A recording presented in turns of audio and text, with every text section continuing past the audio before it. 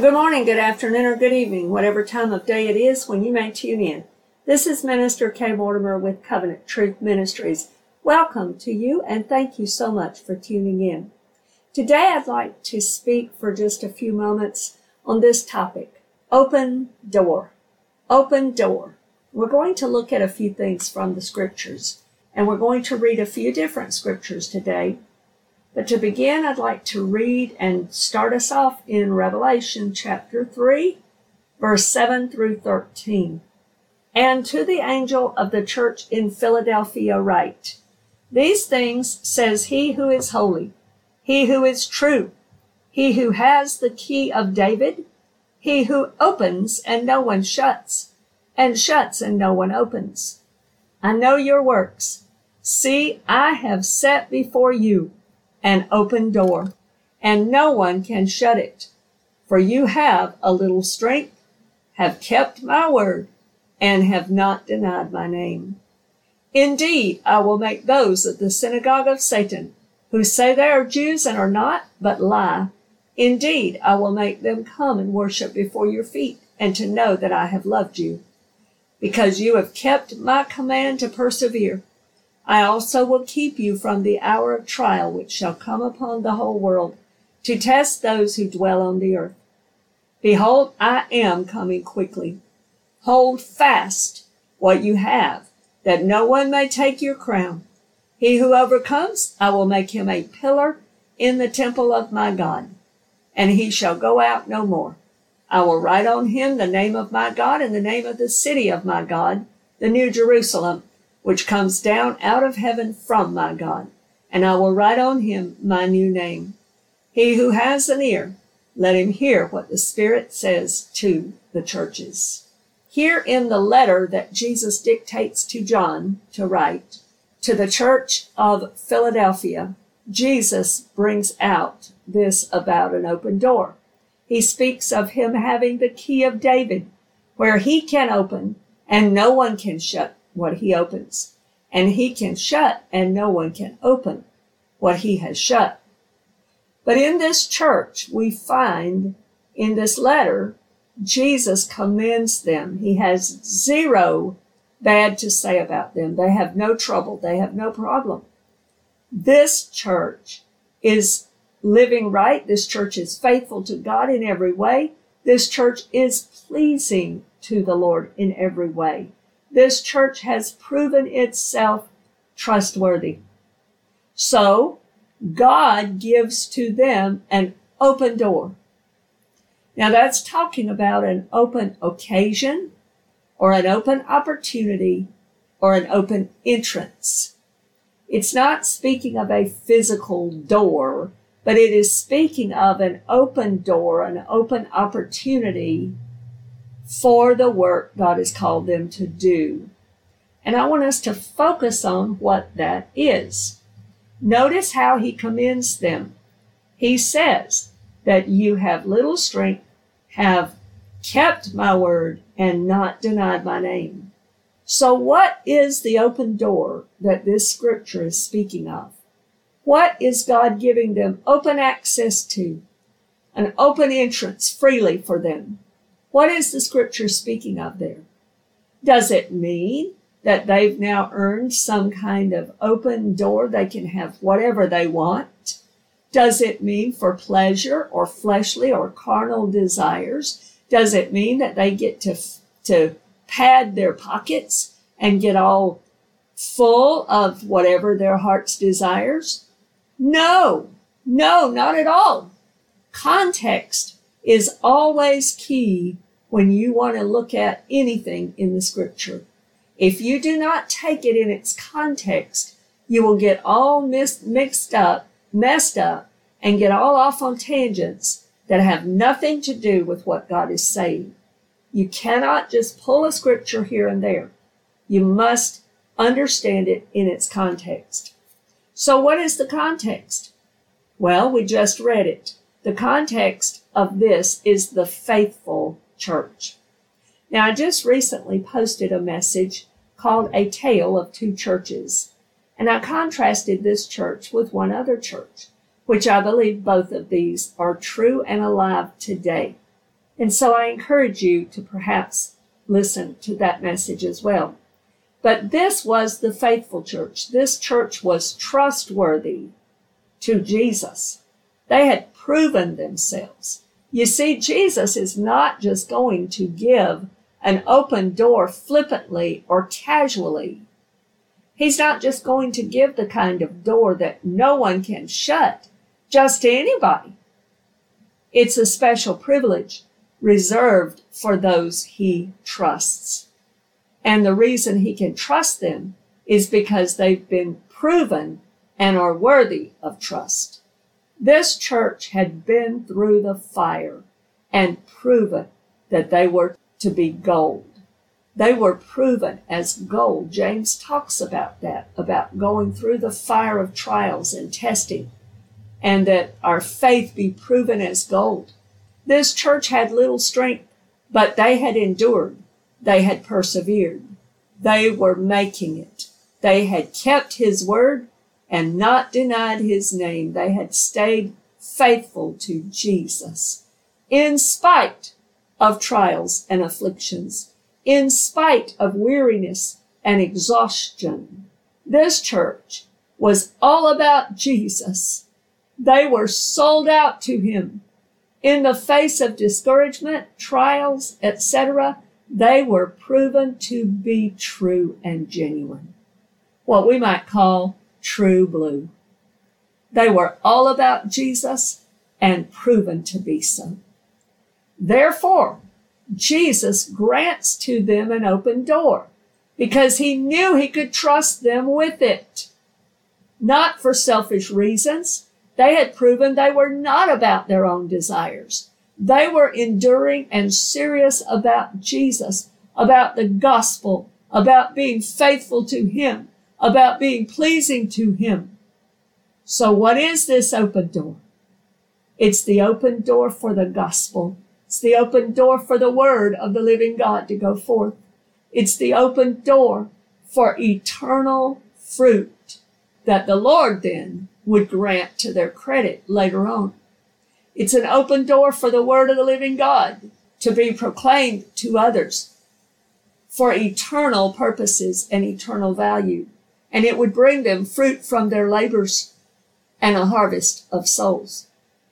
It's the exact same as what it's used in other places in the New Testament. The first place I want us to look is in 1 Corinthians chapter 16, verse 9. In 1 Corinthians chapter 16, Paul is writing here, and he says this, "For a great and effective door has opened to me, and there are many adversaries." In here, he's talking about the work that he's been doing among the churches, among the Gentiles. It was a great and effective door that had been opened to him for the gospel. Paul was all about his ministry work. Paul was all about working for Jesus. Paul was all about telling people about Jesus. And so he says that God granted him a great and effective door for the gospel's sake. I want to next look at Acts chapter 14. And I want to read verse 27 and 28.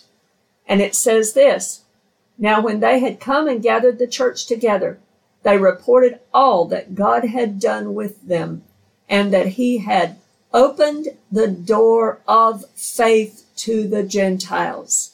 So they stayed there a long time with the disciples." So here again, they're reporting on their missionary work that had been done for the gospel. They're reporting about the open door that was granted to them for the gospel's sake. The open door of faith that then was granted to the Gentiles who believed in Jesus and received the word of the living God that they preached to them, that they brought to them. The open door of faith was for salvation and the growth of Christians who had given their lives to Jesus Christ. In 2 Corinthians, Paul writes further, and this is in 2 Corinthians chapter 2. I want to read verses 12 through 17. "Furthermore, when I came to Troas, to preach Christ's gospel, and a door was opened to me by the Lord. I had no rest in my spirit because I did not find Titus, my brother. But taking my leave of them, I departed for Macedonia. Now thanks be to God, who always leads us in triumph, and through us diffuses the fragrance of his knowledge in every place. For we are to God the fragrance of Christ among those who are being saved and among those who are perishing. To the one, we are the aroma of death leading to death. To the other, the aroma of life leading to life. And who is sufficient for these things? For we are not, as so many, peddling the word of God, but as of sincerity, but as from God, we speak in the sight of God in Christ. So in this section, Paul is speaking further about the open door, and its context is to preach Christ's gospel, not for greedy gain. He didn't sell it. He didn't peddle it, but from sincerity.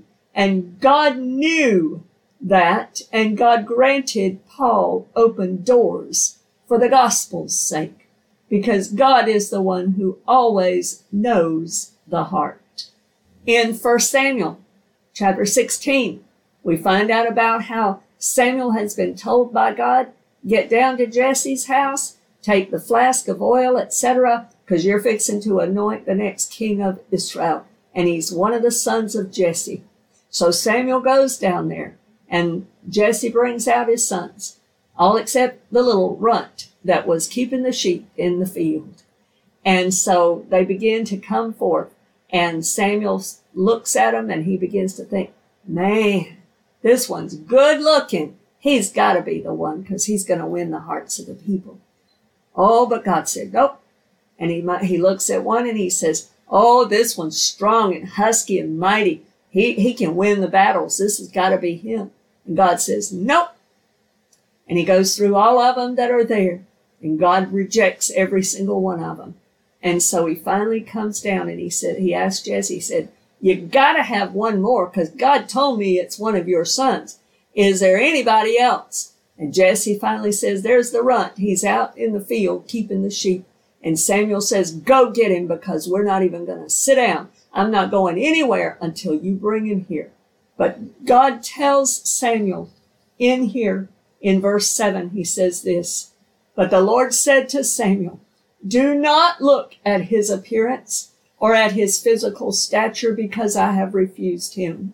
For the Lord does not see as man sees. For man looks at the outward appearance, but the Lord looks at the heart. Jesse had to send for the little David, who was out watching the flock, because God saw David's heart. And God spoke of David in another place and defined him as one who was after God's own heart. David had a sincere heart, and God knew it, because God knows the heart. Paul had a sincere heart to preach the gospel, and God knew it, because he knows the heart. He knows who is true and sincere, and he will open doors for those people who will preach the gospel, who will speak his message, who will proclaim his word from sincerity and speak his truth. God knows that. Praise be to God. And so we see Paul again in Colossians chapter 4 asking for prayer. As a matter of fact, let's read beginning in verse 2. Continue earnestly in prayer, being vigilant in it with thanksgiving. Meanwhile, praying also for us, that God would open to us a door for the word, to speak the mystery of Christ, for which I am also in chains, that I may make it manifest as I ought to speak. So even here, he writes to the Colossians, and he says, pray for me, that God will open a door for the Logos, for the word of God to be spoken and broadcast for me to be able to speak this mystery, this understanding and secret that would remain a secret except for divine revelation. Pray that God would give me the revelation, and that as I speak it, I can speak it and expound on it, explaining the scriptures, the word of God, and tell people the truth of the good news that's found there. Paul wanted the open door for him to speak the scriptures. He wanted to speak the scriptures in plain sense and understanding so that people could understand what he was saying, be saved, and grow as Christians. Paul wanted to make it plain to people and explain it well. So he asks for a prayer for this open door, that God would grant that. Beloved friend, we need to take Paul's example and let this be our prayer too. May God grant to his people an open door for the gospel. May we be found trustworthy, those who are genuine and sincere, who are not out there to peddle the word. We're not out there to peddle some message. We're genuine and we're sincere so that we can bring eternal fruit from it, so that God will grant us eternal fruit, so that God will save people who don't know him. Beloved friend, that's why we do what we do. We do it to proclaim his message. We do it to give our all to him. We do it because we want you to know Jesus as your own personal Lord and Savior. Call upon him and be saved. Oh, hallelujah. He's a good God. We want you to taste and see that the Lord is good. And we want you to grow into maturity in him. And so it's our desire that we would be found genuine and sincere, explaining the word of God clearly, sharing it for eternal value and eternal purposes. And may God grant to each one that is sincere and trustworthy an open door for the gospel, for the word of the Lord to be proclaimed. And may we then proclaim it in glory and honor to God, and may he receive all of the glory from the fruit that comes forth. To God be the glory. I pray that this has been a blessing to you, and Lord willing, you can join us again for future messages as God provides them through Covenant Truth Ministries. God bless you today. In Jesus' name, amen.